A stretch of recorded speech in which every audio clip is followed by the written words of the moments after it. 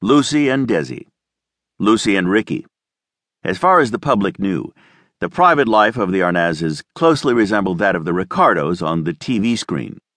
A camera crew just dropped by once a week to film a half hour of slapstick and tender kisses.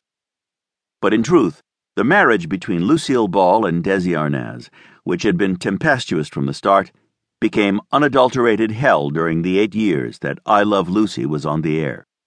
The romantic flame had all but gone out. The last 2 or 3 years of the show, everybody connected with it knew the problems we were having, Lucy recalled. The writers must have thought twice about some of the scenes, but they put them in and we did them. We could forget about our troubles while we were working. It really made it seem almost like nothing was wrong. Desi's boozing and philandering, plus their incompatible ego tempers, were pulling the marriage apart. 2 young children, as well as joint business commitments worth $20 million, were the main reason they stayed together. Their Desilu Productions company was the colossus of the TV industry, involved not only in I Love Lucy, but in a total of nearly 30 shows on all 3 major networks.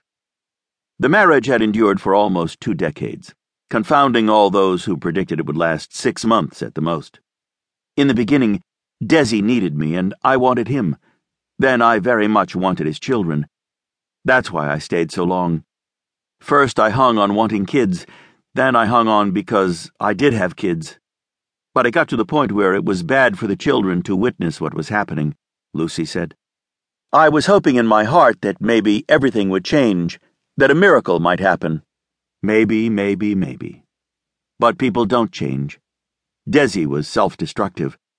Whenever he built something, he couldn't wait to tear it down. Like our lives.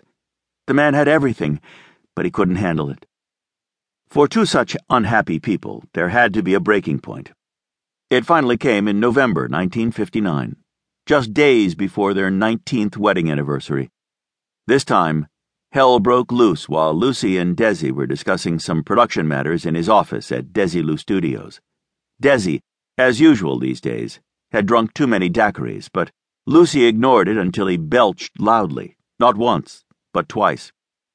"You pissy-eyed bastard!" she screamed. She picked up an empty cocktail glass from the desk, hurled it against the wall, and stormed out. Desi wavered a bit, getting to his feet, then chased after his wife. He caught up with her in the hallway as she stopped to sip at the water fountain. "Lucy, I want a divorce," he said. "I just can't take it anymore."